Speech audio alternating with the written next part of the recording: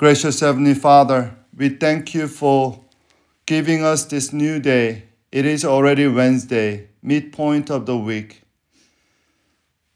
As we read your word with the breath of the Holy Spirit, please enlighten our mind with your truth, inflame our heart with your love, inspire our will with your courage, and enrich our life with your service.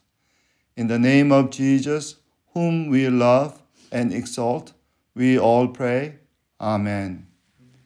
Today's passage is 2 Corinthians chapter 1, 23 to chapter 2, 4. 2 Corinthians chapter 1, 23. 2 Corinthians chapter 2, verse 5 to 11. That was yesterday's house. Chapter 2, verse 5 to 11. If anyone has caused grief, he has not so much grieved me as he grieved all of you to some extent. Not to put it too severely, the punishment inflicted on him by the majority is sufficient. Now instead, you ought to forgive and comfort him, so that he will not be overwhelmed by excessive sorrow. I urge you, therefore, to reaffirm your love for him. Another reason I wrote you was to see if you would stand the test and be obedient in everything. Anyone you forgive, I also forgive.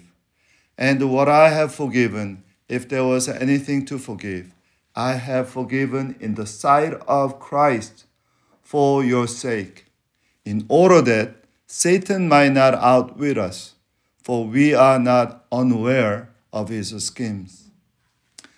Today's passage gives us a glimpse into seriousness of early Christians and their church life, especially in the topic of church discipline.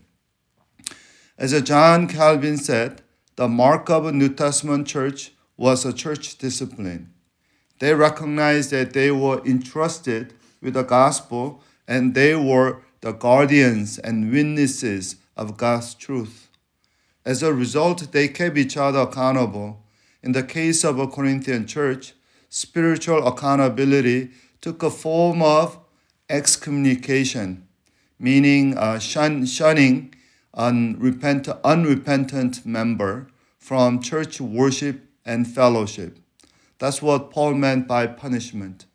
It's not a physical punishment. It is simply spiritual pain caused by isolation. For the New Testament Christian, church was not a religious service station, and they were more than religious consumers. They felt that if God is a holy and one, the church should be also holy and one as well. Today, Paul does not name the offender, nor tells us either specifics of his offense or the extent of a penalty imposed. Corinthians already would have known all this. The offender's penitence or grief, according to Paul, has now moved Paul to write. And Paul said it is time to suspend the penalty, for punishment has been enough. Verse 6 said, punishment inflicted on him by majority is sufficient. So Paul advised the church to forgive. And here Paul suggests two reasons why we should do so. One is that to save offender from plunging too deeply into grief and self-condemnation. And number two, safeguard the church from Satan's scheme and attacks. And I want to talk briefly about Satan's scheme and attack. When was the last time you heard a warning about Satan? Paul was not an extreme spiritualist like we saw some Ghostbusters on TV, nor a religious mystic who always talked about everything is a spiritual warfare. Paul was a former rabbi, an intellectual. Yet Paul was aware of the tactics and attacks of Satan more than anyone. By the way, what is a Satan? Satan literally means accuser. or sometimes adversary. In the book of Job, we saw how much Satan liked to accuse God's people before God. When God was pleased with Job's righteousness and faithfulness, Satan accused Job of loving God for his own blessing. In other words, Satan was telling God that Job's devotion was for his gain, not for God's glory. So, in one word, best way to imagine Satan is an overzealous prosecutor. Overzealous, prosecutor. Sometimes in TV we saw a TV reporter or somebody that he was falsely accused and incarcerated because of an overzealous, prosecutor who wants to win the case more than justice. Today, majority of Americans are deeply concerned with the excessive force of police, especially toward African Americans. Satan loves to make us suffer with the excessive pursuit of God's truth and justice. And the reason Satan loves us make us suffer is that's how he knows he can inflict the pain in the heart of God, because God loves us. Satan knows God cannot be hurt. But he knows also God feels our pain because he loves us and we are his children. That's how Satan challenges us. So whatever little room that he finds, Satan comes and attacks us with the excessive pursuit of justice. In the name of justice, he actually doing the greatest injustice.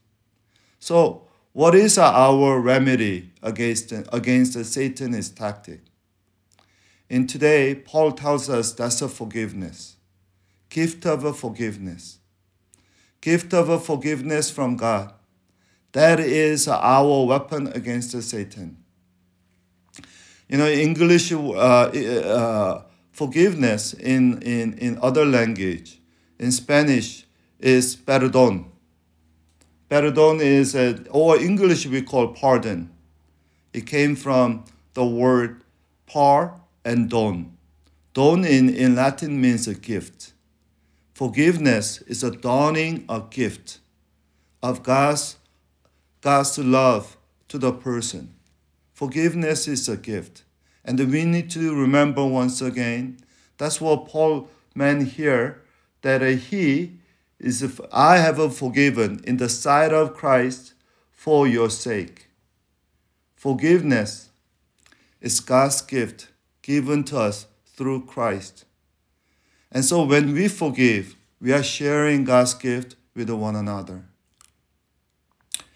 And so when we pursue God's justice and truth, we have to always balance it with the love and forgiveness. If we pursue justice or God's truth too much, too excessively, unknowingly, we become an agent of Satan. Unknowingly, we are accusing our brothers and sisters or inflicting excessive pain for our brothers and sisters. So, dear brothers and sisters, from this passage, let us really be challenged that we will be a serious church with a spiritual accountability, but at the same time, we are not another Pharisees that the Pharisaic religion that just challenge each other with do's and don'ts. No, we do do's and don'ts for the glory of God, and much more with the love for one another. So let's exercise forgiveness. Let's really make each other accountable, but at the same time make sure that we make each other accountable because we want to grow mature and we really be a loving family of God. And love always comes with the truth. Love and truth cannot be separated before God. Let's pray.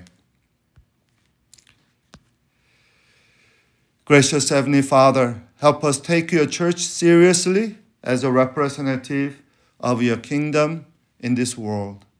Help us to see Forest more than the church that meets my needs, but a community of saints for the serious glory of Jesus Christ, our Redeemer and our Lord. Help us keep our spiritual accountability with one another in love and truth, so that we can be a healthy body of Christ. Through each mistake, we will become more mature and deeper followers of Christ.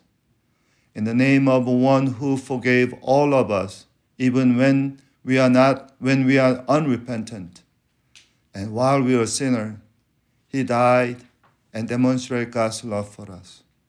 We all pray, Amen.